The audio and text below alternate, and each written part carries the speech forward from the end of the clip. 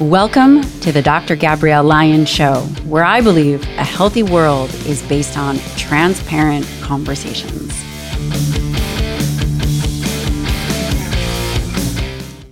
Today's episode, I have Dr. Ted Naiman on. And listen, I swear I think this guy is a brother from another mother. We have incredibly similar views. He is a board-certified family practice physician, and he leads a major medical center in Seattle. His medical practice, which is one of the reasons I really wanted to have him on, is that he not only reads a lot of the literature, but he interfaces with patients. And that part is the most valuable, especially when we're thinking about complex systems and how can we help the most amount of people. You have to be able to take the literature and implement it into real life practice. We talk a lot about what blood markers that he uses. We talk a lot about what his perspective is on muscle, on body fat, and really how to move the needle. This was a great conversation, incredibly valuable for anyone who is interested in changing body composition or has blood markers that really need to be addressed. Let's dive in. I'd like to take a moment and really express the importance of blood biomarkers. Throughout this podcast, we've talked about triglycerides, we've talked about insulin, we've talked about fasting insulin. There are certain blood markers that I really believe are incredibly valuable. You should know what they are. A handful of those are hemoglobin A1C, fasting insulin, triglycerides, just to name a few. And if you are interested in that, which I strongly suggest you should be, you can check out Insight Tracker. And that is a way in which they can obviously measure in your blood any of these markers, including your DNA, and they look at fitness tracking data to identify where you're optimized. They also do a wonderful job at explaining some of these markers.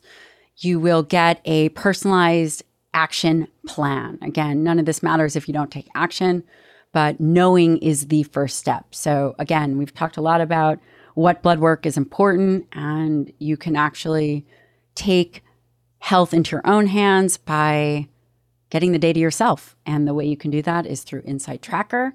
Again, this is a company that will look at your blood biomarkers, and for a limited time only, which is very generous of the sponsor, you will get 20% off the entire Insight Tracker store. Just go to insighttracker.com/Dr. Lyon. That's insighttracker.com/Dr. Lyon. Okay, back to the show. Dr. Ted Naiman, welcome to the Dr. Gabrielle Lyon Show. Clever name, I know. Wow. So Thank you. I was just saying that you are in very good company, very well-deserved company. This is a series on protein, nutrition, and really body composition. The other individuals in your series, which is the first series to be put out, are Dr. Stu Phillips, which of course you know, Dr. Donald Layman, who you also know, Dr. Tracy Anthony, who actually came out of Don Layman's lab, and yourself, a current practicing physician. Awesome. Love it. Yeah. Well, I mean, I don't know Tracy, but Phillips and Lehman, those guys are amazing. So like, I'm so honored. It just, it's just such an honor. And, one of the reasons why I really wanted to have you on is out of all the physicians in the space, in the nutritional space, in the medicine space, you and I actually see eye to eye on quite a number of things, which is incredible. And I would love for you to tell the listener, just really in terms of let's start with your current dietary beliefs, just in general. Gotcha. Yeah. So, well, first of all, you're right. I feel like you and I are, separated at birth or identical twins. I don't know if that's possible or whatever, but we do seem to have some very similar belief structures. And I think that myself, I've evolved over time about just not understanding nutrition at all and thinking vegetarianism was optimal to being, dogmatically low carb and sucked into the whole paleosphere and keto and all these other things. And now I've arrived at this sort of place where I think I finally have just enough knowledge to realize that all of these macros and all of these plants versus animals and carbs versus fat things are on U-shaped curves where there's too much or too little or just right. And now the goal is to try to optimize for the individual. But really, really, really, really big picture, if I'm zooming out, I'm looking at nutritional density versus energy density, if you want to really sum it up. So basically, from a big picture perspective, you're saying nutrient density in term versus energy density, which I'm assuming that you're meaning just calories. I'm meaning specifically non-protein energy calories, which is basically carbs and fats. And so, all of our problems are basically, refined carbs and fats. That's pretty much what we're all afraid of. What we're all afraid, well, questionably, because at least I see a lot of people also afraid of protein, but I would say you and I both agree that the data really doesn't support that, regardless of where you get protein from. In your clinic, you do a lot of nutritional recommendations, yes? Absolutely, yeah. That's a just huge part of what I'm doing. And what is your foundational recommendations that you give people? Let's say someone walks into your office, she's a perimenopausal woman, and you're going to give her practical information about what she should be eating. Gotcha. Well, okay, so like a really, really big picture, every person who walks in is basically over fat and under muscled, period, full stop. They don't know it. It may show up as they don't like the way they look, or it may show up in their poor metabolic health, or their prediabetes, or their dyslipidemia. But whether they know it or not, they walk in with too much fat and not enough muscle, and what they're really needing to do is recomp, and not just a one-time recomp, but a permanent, lifelong Sisyphean recomp, where every single day you're trying to get a little bit more skeletal muscle and a little bit more lean mass and a little bit less fat mass. You're basically just constantly recomping at all times, every person who walks in. And with the diet side, it really does come down to prioritizing protein higher, which supports your lean mass, and minimizing carbs and fats, especially high energy density refined carbs and fats, which are basically supporting your fat mass. And so it just kind of comes down to more protein, less non-protein energy in a sustainable fashion, so you can do it forever. And that's the really, really, really, really, really big picture. Right. In terms of percentages, what do you typically recommend people have? Oh, well, okay. So protein is what I'm focusing on most, and if you look at worldwide hunter-gatherer macronutrient estimates, they're like 30-ish% protein, and we have a lot of magical data in the medical literature on 30% protein, where you basically cure 100% of prediabetes automatically on ad-lib diets, and people just automatically get better composition. So I'm a huge fan of 30% protein on just an ad-lib maintenance calorie diet for someone of a medium exercise amount. Now, percents are really, really kind of bad, because if you're training for an Ironman, you're burning 5,000 calories a day, that protein percent is going to go way down, and you actually do need way more non-protein energy. But you're just your average person who's just moderately active, who needs a long-term maintenance diet that's going to give them pretty good body composition and pretty good metabolic health. I'm usually targeting 30% protein of calories. And I actually agree with you. I think that that's really sharp that you brought that up.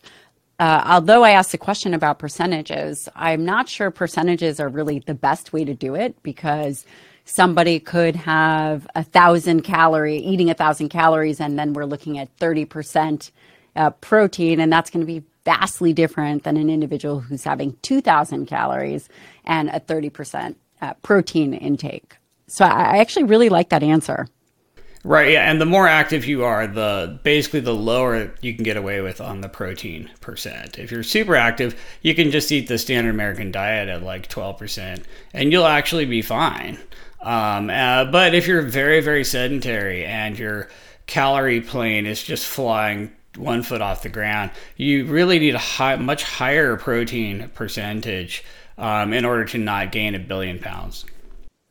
Yes, 1 billion pounds would be incredibly uncomfortable. And, what I think that you're referring to really is there's two ways to stimulate skeletal muscle, and that's either exercise or dietary protein, and you have to balance that.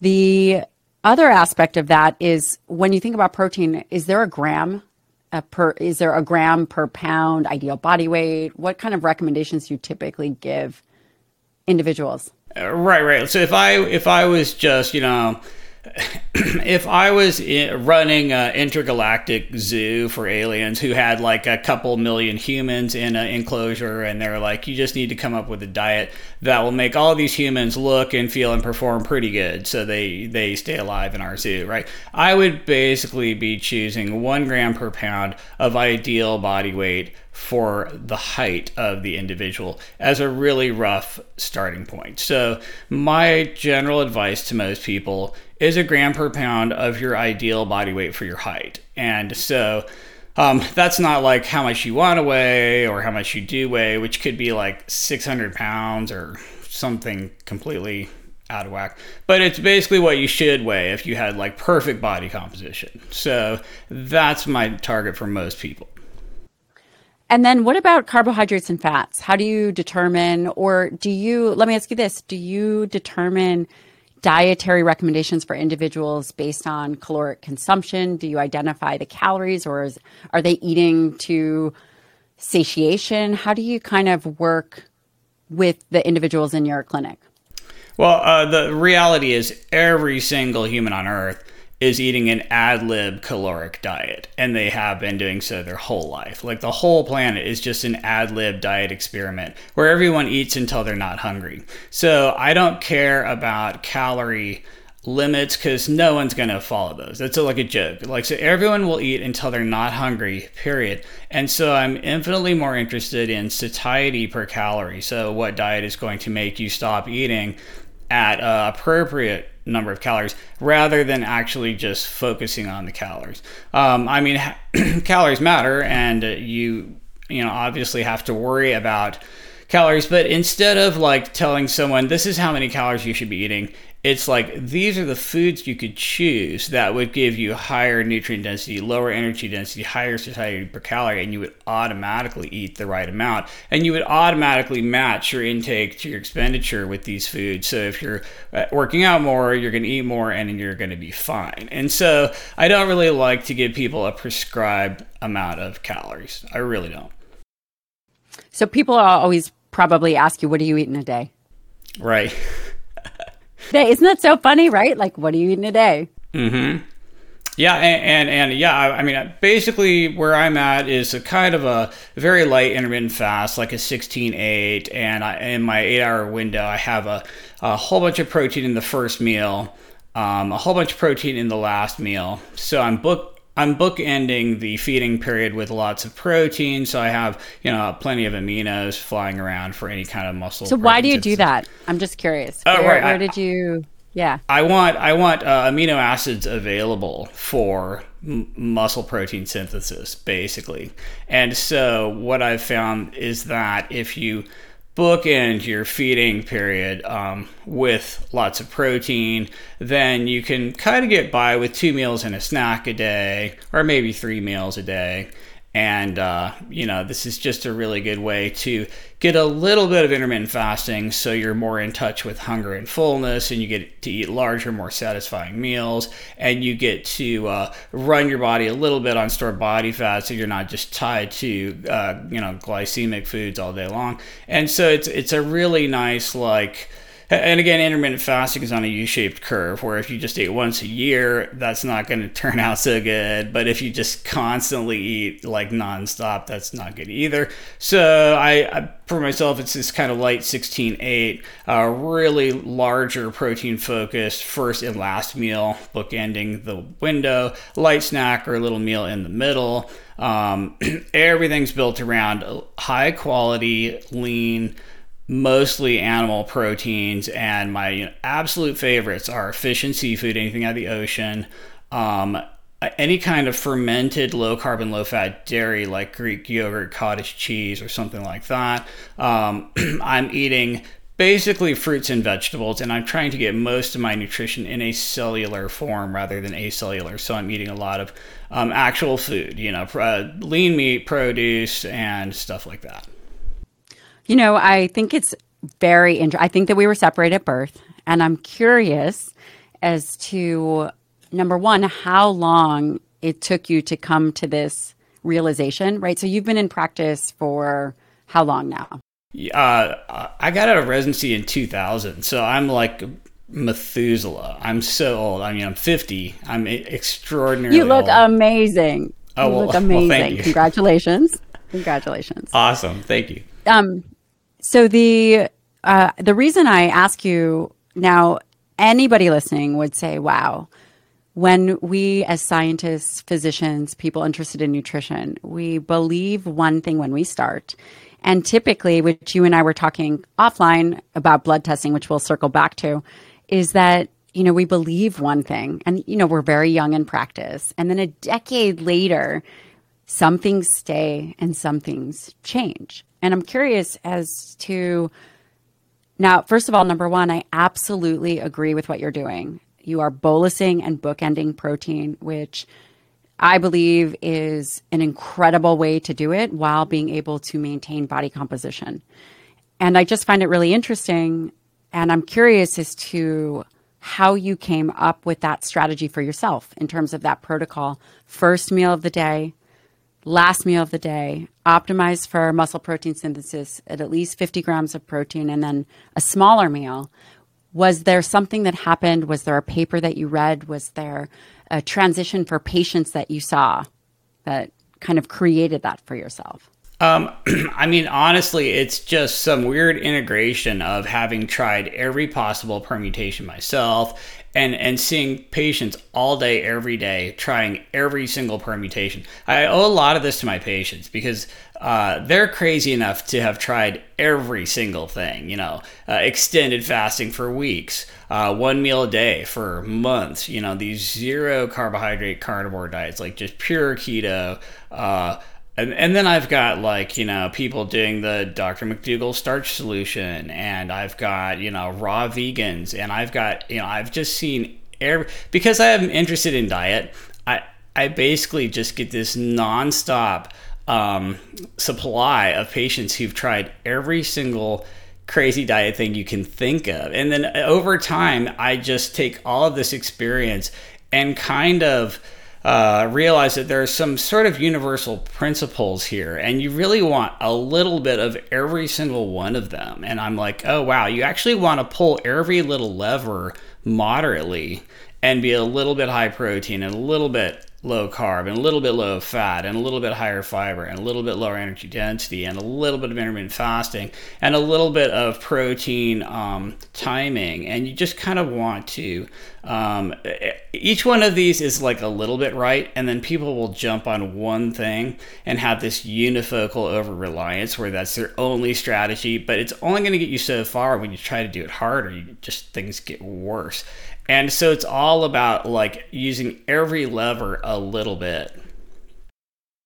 I think that is incredible. And it's so interesting to hear you talk.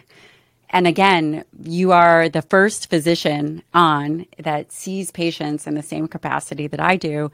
And I cannot express how similar our views are, which I think is incredibly unusual. And when you talk about these universal principles, you also mentioned that you have patients in all kind of domains and beliefs, right? So you have vegans, vegetarians, and you yourself sounds even almost pescatarian.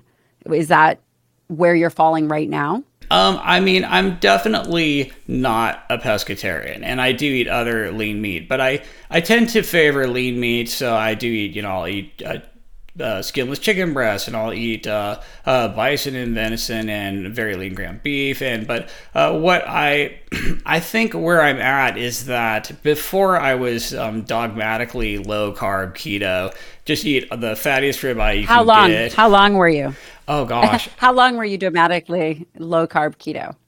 I mean, I would say I was just dogmatically low carb for a decade. Was there a reason? I think I really just didn't understand everything as well as I do now, and I saw success with low carb. So I basically figured, oh, if low carb is good, then zero carb's the best, and the lower the better. And then if low carb is good, high fat must be good. And then you just end up just eating like 100% lard. And then that's the logical final destination of low carb is That good. is hilarious. We're not suggesting that anybody go on the lard diet. Dr. Naiman may be putting out there in the future, but I mean, but I've literally seen patients. How was my mom joke? I've seen patients go on fat fasts and actually try this sorts of things, and I've seen amazing, crazy, mostly bad stuff that is mind blowing, and it's things like that that helped me evolve over time and be like less dogmatic and less clueless. Yeah, I think that is fascinating. When you said something, and you said, I understand things differently now. What do you think was the biggest? So there's that global perspective that you said. Was there something that, like a key paper or something that you read that really kind of changed your understanding that? And by the way, I am not low carb myself. I also came to the conclusion, and I was for a decade driven to be low carb. I was also moderate to low fat. I was never keto. It never really worked for me. But I'm curious, was there a thing that happened? Was there a paper that you read? Was there an aha moment that changed your insight? There was no one solitary aha moment, but the biggest thing for me is having patients do the exact opposite of what I believe and be in amazing shape. Like I would see, high carb, low fat, vegan, physique athletes who are just crushing it. And I'm like, wow, this black swan just punched me directly in the face. I really have to reevaluate. Like I am like actually totally wrong. And then I'm like, well, I know something about low carb is good. And so it just took a really long time, and just seeing all of the opposites and the black swans for me to realize, oh, hey, that's just one possible lever where you can slightly lower refined carbohydrate and high energy density carbs and glycemic index carbs, and you'll basically improve satiety per calorie, and you improve nutritional density versus energy density, and you improve the protein percentage and all of these things. And but hey, over here is a vegan just eliminating saturated fat from their diet, which, by the way, is completely unnecessary element of in the human diet. And so I see vegans treating saturated fat the same way the paleo, keto, low carb sphere treats sugar. And in fact, they're actually flipped sides of the same coin. Like saturated fat and sugar are two things that humans never need to eat. They both give you, like in experimental models, you just get some just really horrific, like fatty liver and fattening and all sorts of stuff. You combine them together and you make the most fatogenic, hedonic stuff on earth. And so like I realized, oh, hey, there's this whole mirror universe that's low fat and avoiding saturated fat just as hard as I've been low carb and avoiding sugar. And guess what? You get the exact same isocaloric results either way. And so now, it just took all of this, like being wrong, having things in my face telling me how wrong I was, to really rethink my worldview and just kind of start over. And that's how I got to where I'm at. I want to point out something that may be obvious, but it's incredibly unusual. you were so open-minded and curious and not stuck in your own bias that I think has allowed you to evolve. I'm sure that you would agree with that. And that in and of itself is incredibly unusual in medicine and especially in nutritional sciences. Oh, well, yeah, thank you. Like, I am not afraid to admit that I'm like a total dumbass, and I've been just extraordinarily wrong over and over and over again. I mean, I was a vegan. Which, by the way, I think you were an engineer before, right? Right. You were in some kind of, okay, so for the listener, when you joke and call yourself a dumbass, you were actually an engineer before you were a physician? Well, I did get a mechanical engineering degree, and I actually never worked as an engineer. I just went straight back to medical school. Okay. But an interesting perspective is that you're not afraid, number one, to question, and number two, to be wrong, which I think makes for a profoundly effective and efficient physician or care provider. In terms of things that perhaps have changed, I know, right now people talk about calories in, calories out, the carbohydrate insulin model. Have you kind of thought about the different domains of, shall I say, fatness, or where we get fat? Or maybe even a better question would be, where do you think people are really misunderstanding the science to where you see it now after 20-some years? Well, sure. That's a great question. Now, one of the things for me is that I think understanding personal fat threshold and over fatness, even in very, very thin people, helps me to understand that like weight is fairly meaningless. BMI is fairly meaningless. And I see people who are just horrifically over fat and diabetic at extraordinarily low body fat percentages because they're over their genetic personal fat threshold. And I've had the privilege of working with patients with various amounts of lipodystrophy. And when you see someone who looks ripped and jacked and has almost no subcutaneous fat, but their waist circumference at the belly button is, bigger than it should, and you do any sort of cross-sectional imaging on them, and they have, shocking amounts of liver fat and a visceral fat, and their triglycerides are through the roof, and they're fully diabetic. And you see this enough times, and you're like, wow, this is over fatness at any body fat percentage. It literally doesn't matter. And then I realized that, triglycerides, for example, I used to think, oh, your triglycerides are high because you either ate too many carbs or drank too much alcohol. And that's completely wrong. Triglyceride is... Tell us why. Triglyceride is fat energy in the bloodstream that has no place to go because your fat cells don't want it because they're full. So if you take someone who's very viscerally lean and way under their personal fat threshold, their fasting triglycerides are super low. And then after an oral fat tolerance test, that they only have a slight rise in their triglycerides, and the fat cells just suck the triglycerides right out of the bloodstream on the first pass. But then if you have anyone who's over fat, even if they look thin, even if their body fat percent's low, their fasting triglycerides are really high. After they eat fat, it goes up really, really high. And you just see all of these triglycerides, and it has literally nothing to do with carbohydrate intake. I've seen patients on a zero carb strict ketogenic diet, and their triglycerides are in the thousands, and they're just getting more and more diabetic. And it's seeing things like this that's made me realize has literally nothing to do with carbohydrate per se. It's just over fatness. And every gram of fat that you eat gets stored in your fat cells unless you happen to burn it off with your activity, which nobody's doing enough of. So like you will just steadily get fatter and more diabetic and more over fat and higher fasting insulin and higher fasting triglycerides and eventually diabetes. And so now it's just all on this giant metabolic spectrum of basically how over fat you are on any energy macro, carbs or fat, and at any level of body fat percent, because what's really going on is you've filled up what few fat cells you have. Everything. This is a great time to thank one of the sponsors of the show, First Form. First Form, I've actually been working with them since 2018, and I love them as a company, and I absolutely love their products, their customer service.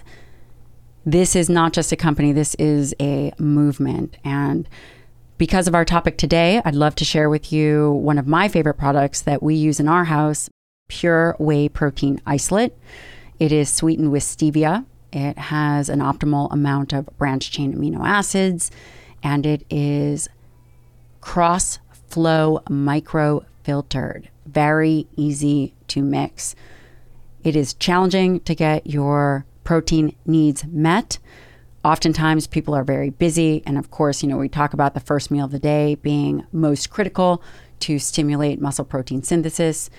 If you are a fan of protein powders and you utilize them, I highly, highly recommend their Pure Whey Isolate.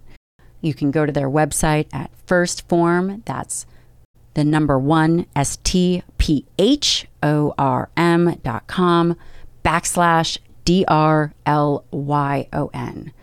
And again, they can be used for the first meal of the day. If you choose to use them pre-workout, post-workout, it's a great way to meet your protein needs. Okay, back to the show. So how do you have, and I want to go through kind of the labs that you used to get, the labs that you get now, in terms of a patient that comes in who is skinny fat. Let's just call them skinny fat. You mentioned a personal fat threshold. How does someone determine their personal fat threshold? Is that just based on seeing that litany of labs that you had mentioned, or is there some other way to determine a personal fat threshold? Well, you can literally just actually measure your waist at the belly button, at the umbilicus, and it should be less than half of your height. So your waist circumference at the belly button should be less than half your height.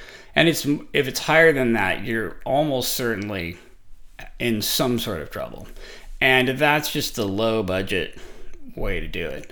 In terms of lab work, I do love fasting triglycerides. This is a very, very good way to see if you're over fat.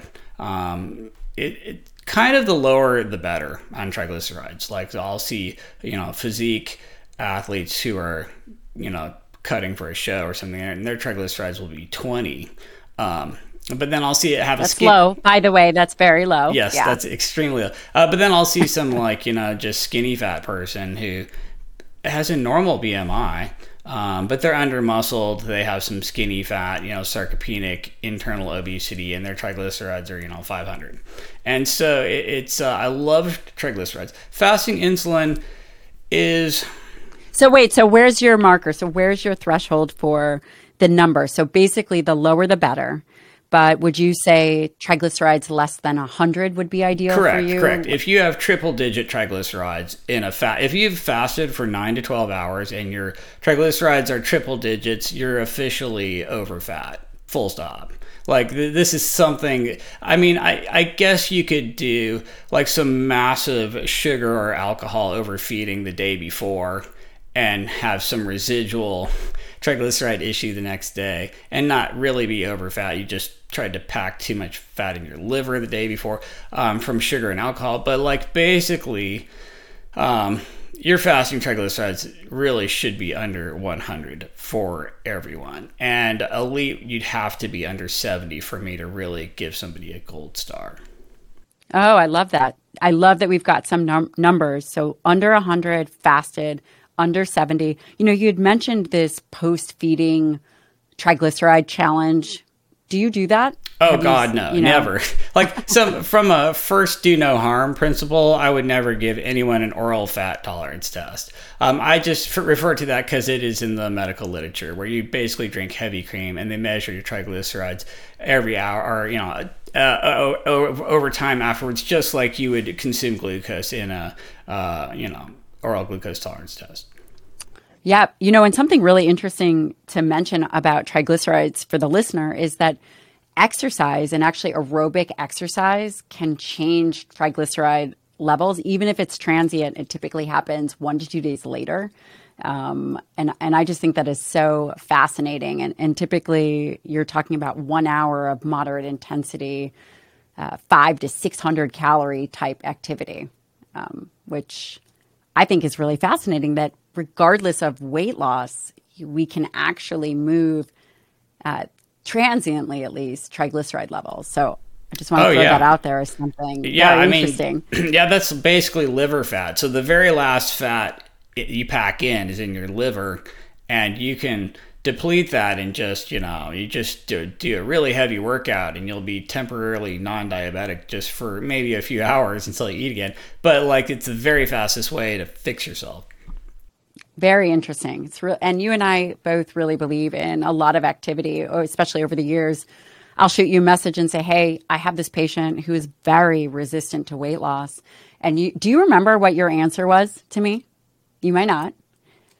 But it was, do more activity. And you were talking about a lot of activity in terms of how, for someone who is weight loss resistant, what kind of activity levels do you typically recommend?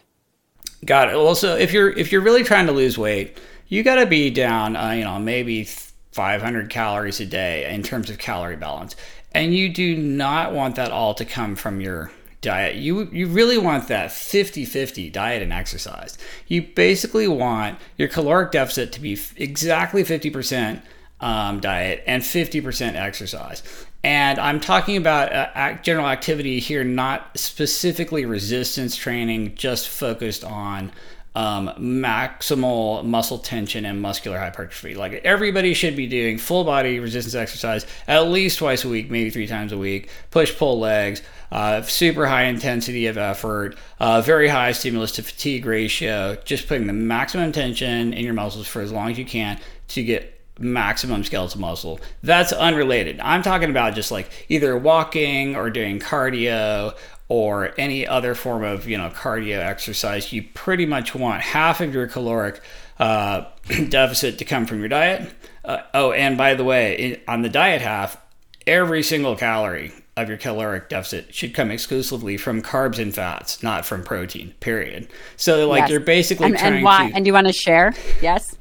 Right. So why? So you need every bit of protein you're eating now. Everyone's eating to satiety. And one of the main things that's getting them there to satiety is the amount of protein and fiber you're currently eating. So when you're trying to lose weight, you literally only want to remove non-fiber carbs and fat from your diet. And the first thing on the chopping block are the acellular refined carbs and fats, the added carbs and the added fats, and those need to go. But you need the exact same amount of protein or more, and the exact same amount of fiber or more. So you're literally trying to just have a 250 calorie deficit from empty calorie carbs and fats, which is pretty easy to do in the... I was just going to say that's a great strategy. And then on the... I wanted to... Oh, go ahead. Yeah, go ahead. Oh, and then on the exercise side, you were asking me, like, how much would that take? Well, that would basically be about a half an hour of really hard cardio a day. Like, if you did, you could do 15 minutes of insane cardio, half an hour of moderate intensity cardio, or an hour of a lighter cardio, and that's pretty much going to get it done. And anyone who's trying to lose fat, who's not doing at least a half an hour of exercise every day, is basically just spinning their wheels. You heard it here. At least a half an hour of exercise. These are all really great recommendations and very applicable to anybody who is watching. And they make a lot of sense. Circling back to lab values, the labs that you did when you were first in practice. Well, actually, let's start with the labs that you're doing now. We covered triglycerides. And the reason I'm asking this is because right now we have access to so many different labs, right? We do triglycerides, insulin, HOMA-IR, particle counts, everything. And I think that the more advanced we get, or the more time we spend seeing patients, it kind of goes back to the most fundamental. Would you agree with that? The most fundamental labs? Absolutely. And like, honestly, in the past, I had a lot of functional medicine training and I've done a lot of advanced lab things in the past where I was doing all of these crazy, expensive, ridiculous lab tests. And now, wow, I've gotten to the point where I look at all these labs and I'm like, this is all just completely worthless. Like, all these labs are going to do is tell me you're over fat and under muscled and your metabolic health sucks. Well, I already knew that just by glancing at somebody when they walked in the door. So what is that going to really tell? It's not going to tell me nothing. It's not. What I know is they really need to work on diet, work on exercise, get more muscle, less fat. That's going to fix every single lab that I didn't like. Why am I doing them? They're completely non-helpful. They're not value added. They're super expensive. And they're basically just all telling me the exact same thing. So the vast majority of labs I used to order, I never, ever, ever order anymore because I've realized this is not actionable. This is not value added. This is not telling me anything I didn't already know. And so now I'm just super, super minimalistic because most of that stuff is crap. I hate to say it. And I don't want to be mean or throw anyone under the bus, but... Which I actually have not heard you do, just in other interviews anyway. So we're all friends here. Well, let's put it this way. When I was dumber in the past and just didn't know, didn't know as much, I would order more stuff because I kind of really didn't know. And I was just guessing. I was just shotgunning things. I'll order every little lab and then maybe something will pop up and I'll kind of get a clue.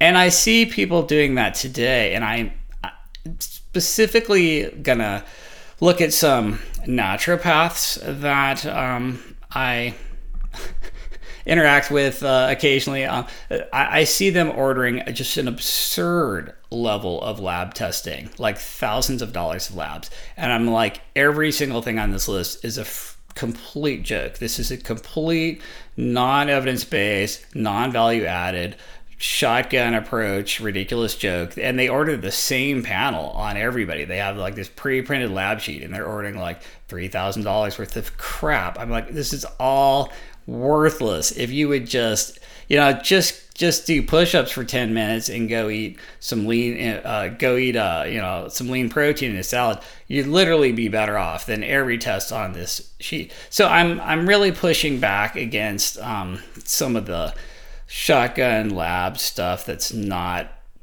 evidence-based or value added, and I'm super minimalistic now. So let's talk about the minimalistic approach, which I actually really appreciate. We covered number one, triglycerides, and we said the lower the better, typically under 100. And we also said that you're not doing the provoked triglyceride or fat test. And then you'd start to mention insulin, and then I had to jump in there and ask you about exercise because it reminded me of a conversation that we'd had. But let's go back to insulin. I'm assuming that that's number 2 on the list, and maybe it's not in a prioritization schedule, but... I almost never order fasting insulin. I used to order it all the time. And I don't like it that much anymore because there's so much... it's so transient and there's so much noise. Like, I could overeat for a day or two and double my fasting insulin very, very easily. Or I could just undereat for a day or two and cut it in half. And so that's it's way too variable, way too transient, way too dynamic. And I'm like, wow, what would be less labile? Oh, fasting triglyceride. Or how about just a freaking waist to height ratio? And now I'm back to a test that costs nothing, because that's going to tell you where you've been at for, weeks and months and years. And so fasting insulin, it's fascinating in the I love it in the medical literature because that's what I'm always looking at in studies. Because if somebody significantly lowered fasting insulin with an intervention, okay, that I'm paying attention to that because you're literally less fat, if you know what I'm saying. And if you look at the NHANES data in the U.S. over the past 50 or 60 years of the obesity epidemic, fasting insulin's just been going up in a straight line. It was like 5, and then it was 8, and then it was 10, and then it was 12, and now this last year it's like 15 and a half, or it's just gone up along with the obesity curve. So it's interesting from a big picture point of view, but I hardly ever do it on individuals because I can just look at your body. I can just glance at your waistline and your fasting triglycerides and have a pretty good idea. Okay. Well, then what would be the next kind of lab that you order? I do a lot of A1Cs. I do like A1C. There are Which is a 3 month measure of where your blood sugar's been. right, yeah, yeah. Hemoglobin A1C, love hemoglobin A1C. Doing a ton of those. Now that 52% of adult Americans are pre-diabetic or diabetic, probably everyone who walks in should get an A1C, and it should probably be repeated yearly. That is something I order a lot of. I do also look at a full fasting lipid panel, and I do like HDL.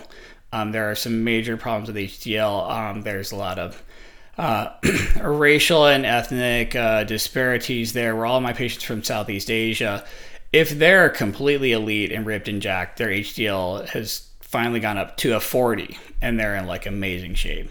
Versus like, Eastern European person, Caucasian, they're going to start out at a 40 if they're in bad health, and then it'll be like a 70 if they're really elite. So there are huge racial and ethnic issues with HDL, but I do like in general triglyceride to HDL ratio. I do look at HDL. I do think that's valuable. The hemoglobin A1C, where do you like to see people? In an ideal world, do you have a number? Well, yeah, ideally it's basically sub 5. So, Okay, which by the way, I have actually never been at sub 5. Not even and close. a lot of people aren't, and so that's why there are problems with A1C. So if your red cells are just very long lived, And they would be perhaps on a higher protein diet. you might have a higher maybe? A1C, so it's not really quite fair. You know what I mean? And then if somebody has any sort of any kind of nutritional deficiencies, B12, folate, iron, you're going to skew the A1C. There are some issues with A1C. There's some, hemoglobin patterns that affect it. And so, like, I have to take it with a grain of salt. But mostly I just want to see people at least in the normal range. And I'm not going to really ding someone who's in the mid fives if everything else is great, because I know that there is some variability there. And then the HDL, I really love that you brought that up. I also think that HDL is very important and can be impacted by exercise, which is amazing. You can increase HDL by exercise. And most of the studies have been in aerobic exercise.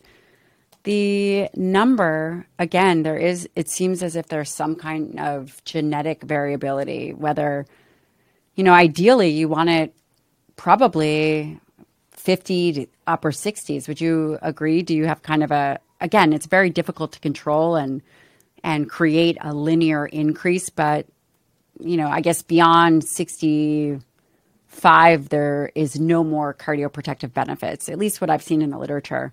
Do you have a number that you really like for HDL? Yeah, I mean, for most people, it's over 50. That I think that's a really good HDL target. That is kind of racist as hell, because I do have so many patients from Southeast Asia who are just in great shape, and they took their HDL from a 20 to like a 45, and now they're just in amazing health. You know what I'm saying? And so it's just really not quite fair to certain groups, but yeah, like, for the average person I see, over 50 would be good. Okay. What's next? Anything else? I know you do a CBC and a CMP. I basically do a CBC and CMP on everyone. On a CMP, I'm really looking at the transaminases, ALT, AST, which get screwed up with resistance training. So if you lifted heavy, it's going to be higher. The couple days before, you can, like, I've had, ALT over 100, more than once, just from lifting. But you really want, in someone who hasn't done a heavy workout, you want those to be, nice and low. 20s would be good, or lower. And that's something else that's just been steadily going up. The normal range just gone up several times during my career, just because everyone's like a little bit fatter, And so I'm looking at blood urea nitrogen, and typically higher is better because you're actually eating adequate protein. Amazing. Again, these are amazing pearls for individuals. So BUN, is not necessarily, I mean, of course, it depends on the big picture, but what Dr. Naiman is saying is that it is a reflection of your dietary protein intake, which is amazing. In terms of AST, ALT, is there a number where you begin to get concerned? Is it in the upper 30s, 40s, where you're like, hey, we really need to begin to address this? Do you have a certain threshold for concern with those numbers? Yeah, anything over a 40 is just clearly really bad. Okay. As long as you're not training really hard before. Right. Which is a big confounder, unfortunately. Any other labs that you really think are important? Well, I do CBC on everyone, and I'm looking at, red cell size for any sort of nutritional deficiencies there. I'm doing comprehensive metabolic panel. I'm looking at blood urea nitrogen. I'm looking at creatinine, which I actually like a little on the higher side because that's basically muscle mass. So if you're borderline high BUN and creatinine, I'm actually pretty happy. I'm not calling a nephrologist. I'm just like, oh, hey, you're lifting and eating protein. This is great. You're better than the average person. I'm looking at the transaminases, like you said. If there's an issue with maybe overlap with muscle breakdown from resistance exercise, I'll add on a GGT, which tends to be a little more specific to the liver. I'm doing... And the lower the better for GGT as well? Do you feel that the lower the better? Yeah, the lower the better. I mean, I'm sure if somebody had like liver failure and they had a 0, that would be bad. There's probably a low where it's bad, but not in my everyday practice. Lower is better, pretty much. And so I'm doing, I do a lot of A1Cs. I do check thyroids frequently because we have just an epidemic of Hashimoto's in this country. It's like, just a very high percentage of people who come in. So I'm doing a lot of TSHs, and that's I do other, I tend to like PSAs in men. I'm also doing some, in older men, I'm looking at testosterone levels. I'm also checking things like that, hormonal issues. But for the most part, I'm your average person. I'm just doing like maybe a CBC, CMP, A1C, lipids, TSH. That's about it. So you keep it very simplistic and streamlined. That is different than it was before in your practice, which you were getting a substantial amount of other blood work, which is interesting. You've really become a minimalist, right? Absolutely, yeah, and pretty much everything. In terms of medications for weight loss, do you prescribe medications for weight loss? Are there things that are your go-to? What is your perspective in terms of medication? Yeah, I mean, I prescribe everything. I prescribe phentermine, Contrave, Qsymia, semaglutide, Wegovy. I prescribe it all. I'm familiar with it all. I'm using any, and again, I'm using any lever I can pull, whether it's bariatric surgery, gastric sleeve, or medication. Obviously, my favorite weight loss drug is semaglutide, which is basically just a satiety hormone. It's shockingly expensive. This is a drug that basically, when you eat protein and fiber, the digestion is so slow. Let's say you ate, 3 pounds of skinless chicken breast and asparagus. It's going to take so long to digest. It actually distends mechanically the lower part of the small intestine, and your small intestine emits these incretins, this GLP-1 that says, oh, do not eat anything more because it's going to take us 12 hours to digest this and you are not hungry. Please do not eat some more. And semaglutide is basically just a long-acting agonist of this same GLP-1 system. And so you kind of feel like you just ate 3 pounds of skinless chicken breast and asparagus a couple hours ago all day long. It's amazing. And it's very interesting that the best weight loss drug on the planet is really just affecting satiety and satiety per calorie, which has been my focus recently. And so I do like it. And I have to say it's, $600 a month. Most insurance will not pay for it unless you have a diagnosis of diabetes. And I will say that you can actually accomplish the same thing by literally eating chicken breast and asparagus multiple times a day, which is cheaper. Just throwing that out there. It is cheaper. I will also agree with you. Semaglutide is my number one go-to medication. And I think it's important to bring up the fact that there are certain things that are evidence-based and work really well. And there's no shame in medication. Obviously, you check with your physician. We're not telling you to do it or not do it, not giving you medical advice here. But I think that some people carry shame with this idea that they are relying on something external. And from my perspective is you have to minimize the friction, right? This kind of internal friction of any kind of emotional burden that weight is putting on an individual. So I believe that medication, while you have to have diet and exercise, but also utilizing a medication if it suits you can very much alleviate friction for change. So I'm not against it at all. And the reason I say that is I think, Ted, people really bring it up in a way that they say, oh, well, you should try to do everything all natural. And why? Right?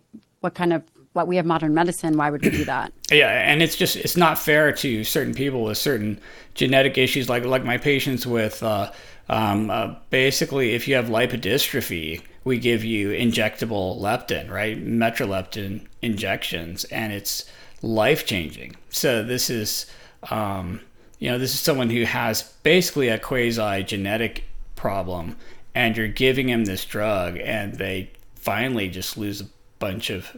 They don't lose much weight because they didn't weigh too much to begin with, but they lose a couple of pounds of liver fat and visceral fat, and boom, their diabetes is cured. It's a crazily effective medicine. It doesn't work on your average person, by the way, so don't try to go to your doctor and get a leptin injection. It's not going to do anything. Head's underneath the table injecting himself. No. I am curious, do you have a mentor? Do you have someone that you've learned from? Again, I just find it so fascinating that we have come to the same place. And I just don't know, is there someone that's really been inspiring to you, or certain scientists that you really kind of collaborated with, anything like that? Oh, wow. Okay, so I kind of don't. Like, I'm so jealous of you and Dr. Naiman, because like if I had Dr. Naiman like helping me out, I would have probably gotten to where I'm at faster. So I'm super jealous. I'm a little bit bitter, to be honest. And I don't really have. It's okay. We're siblings. We're siblings. So it's all in good company here. All in good company. And I don't really have any one particular person. I mean, there are a bunch of people though I owe a lot to, like Keith Frayne, who wrote the Human Metabolism textbook.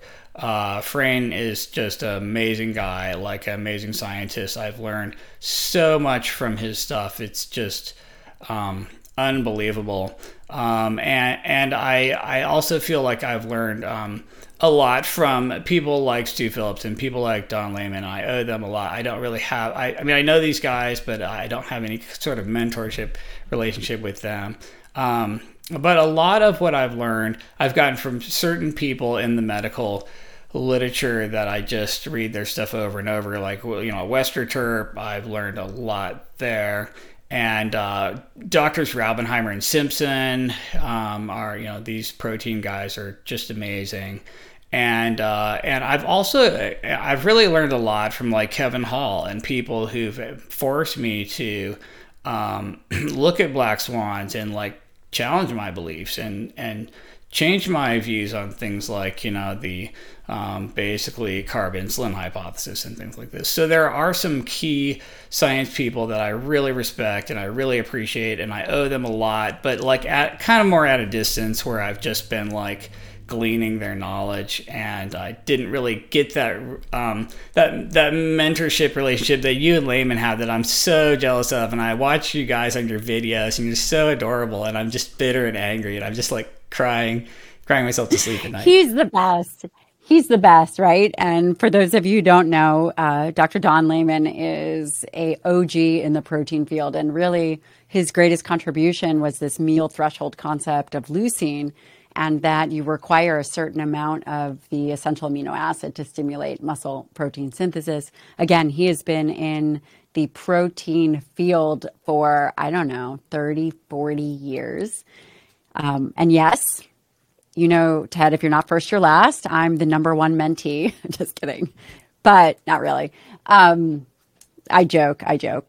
I feel very grateful that he's mentored me. And actually, he's challenged me. And he would also say that the mark of a good scientist or the mark of any good thinker is an individual who is open to perspective. And I believe that you've done a really, really great job on that without direct mentorship. It's incredibly unusual. It's incredibly unusual. And I'm proud of you. You should be certainly proud of yourself. Oh, well, thank you. One other question is, those that are really good read a lot. And I've listened to many of your other interviews, and it seems to me that you read quite a bit. Is that true? Oh, yeah, absolutely. I mean, mostly just primary medical literature at this point, but then anything written by any of these people I really respect and admire, definitely. And how often are you reading? Pretty much every day. I'm a huge nerd. I'm a huge geek. I have basically no life, so yeah. Life of the party. Here's my amino acid book. One of my really good friends, Emily Frisella, always teases me, right? Because I have my amino acid book, and I think that you and I are really on the same page there. By the way, it is a really good time because we are taking information from very well-vetted scientists, thinking about it, and being able to really translate the bench to the patient. And that's very important. A lot of the literature is done in clinical research settings. I used to work at a CRU, which is a unit where it's a metabolic ward. But the reality is most research takes time to translate to the public. And where I think it becomes very important and very valuable, what you're doing, Ted, is that you're reading it and you're implementing. So you're taking the data and taking the protocols and actually implementing it to the general population, which in and of itself is incredible. And I know that everybody is very appreciative. So there's that. Oh, well, thank you. Yeah, that is what I'm trying to do. Yeah. Where can people find you? Gotcha. Okay. Well, I'm on all the socials at Ted Naiman, Twitter mostly, Instagram at Ted. Very active on Twitter, right? Very active on Twitter. Everybody seems to pick one social media platform that's kind of the one they hate the least, and they're the most active on. So for me, it is probably Twitter. Yeah, and I think that probably the most interesting thing I've produced so far is the book, The PE Diet, which you can get at thepediet.com or tednaiman.com or places like that. And the foundation, so it's a protein energy ratio. Do I have that correct? Correct. Mm-hmm. Okay. Very interesting. Very well done. And I actually have a copy of it. Even if you didn't send it or sign it to me, I have my own copy. Sorry. And it's very well done. It's okay. It's very well done, and it really highlights some of the topics that you talked about in terms of protein, energy, fiber, which is so valuable. And I'm hoping that you'll come back on. I'm hoping that you'll come back on this podcast. This really is about education and having transparent conversations with individuals whom I really respect. So thank you so much. Oh, wow. Thank you. No, great to talk to you. And again, we're separated at birth, so it's not very controversial. No, it's not. It's actually there's something that we don't agree on. You want to know the one thing that we don't agree on? Sure. Okay. There's only one principle that we don't agree on. And the one principle that we don't agree on is, when I was doing the euglycemic clamps, and maybe this has changed for you, but I was doing euglycemic clamps at WashU, and within those euglycemic clamps, we see the disposal of nutrients and mostly glucose. And obviously, they are very high insulin states, right? You're infusing glucose, you're infusing insulin, you're infusing palmitate, you're infusing tracers. And one of the things, as a core fundamental belief of mine, is that I believe obesity, insulin resistance is a skeletal muscle disease. And I think that I think this is where we have a different perspective. I think, from my perspective, when you eat glucose disposal, I always think about skeletal muscle. I think about liver. For liver, there's glycogen and then skeletal muscle as it relates to glucose disposal. And listening to some of your other interviews, I have a feeling, or at least during those interviews, you believe that obesity is really a adipose tissue site first, a fat issue first. So there's the one thing that we disagree on. Oh, actually, I don't think we do disagree on that, because for me, in order to be insulin resistant or diabetic, all 3 depots have to be filled: liver, muscle, and fat. And you can actually, as a diabetic, if you just do an hour of hard CrossFit and just this huge glycogen depletion protocol, you'll literally instantly be non-diabetic temporarily. And so yeah, absolutely, muscle is the very fastest way to reverse insulin resistance and metabolic syndrome and diabetes, and you can do it almost instantaneously with a huge workout protocol. Will deplete intramuscular triglycerides and glucose, and then all the fuels in your bloodstream just fall into your muscle down a concentration gradient. It doesn't even take insulin to do that. And so no, I'm 100% on board with you. I'm just saying that because everybody's so sedentary and nobody ever works out and everyone eats so much carbs, their muscles are basically 100% full all day, every day. And so I just don't even think about the muscle part anymore. And then I'm like, oh, you fill up your fat cells and then you fill up your liver and then you're diabetic. But no, the muscle is part of that energy storage depot triad that all 3 have to be filled for you to be insulin resistant. And you can instantly cure that by depleting muscles, but nobody's working out enough to make that happen. But no, so I actually agree with you completely. Like, muscle is absolutely part of that picture. I'm not going to really say it's first or last, because of the time scale is so radically shorter than the time scale for your fat cells. Right. Well, there you go. And I thought we were going to have our first sibling argument, which we didn't. No, so I'm with you like 100%. Again, thank you so much for coming on, and I really appreciate it. And I know that the listener will really appreciate it. We'll link everything. I am hoping to have you back when you are in the New York area. Don will be coming out to do a series. If you are up for it, I'd love to have you out, and it would be great. So that would be cool. There's that. All right, my friend. Thank you so much. Oh, thank you. Great to talk to you. The Dr. Gabrielle Lyon podcast and YouTube are for general information purposes only and do not constitute the practice of medicine, nursing, or other professional healthcare services, including the giving of medical advice. And no patient-doctor relationship is formed. The use of information on this podcast, YouTube, or materials linked from the podcast or YouTube is at the user's own risk. The content of this podcast is not intended to substitute for professional medical advice, diagnosis, or treatment. Users should not disregard or delay in obtaining medical advice for any medical condition they may have, and should seek the assistance of their healthcare professional for any such conditions. This is purely for entertainment and educational purposes only.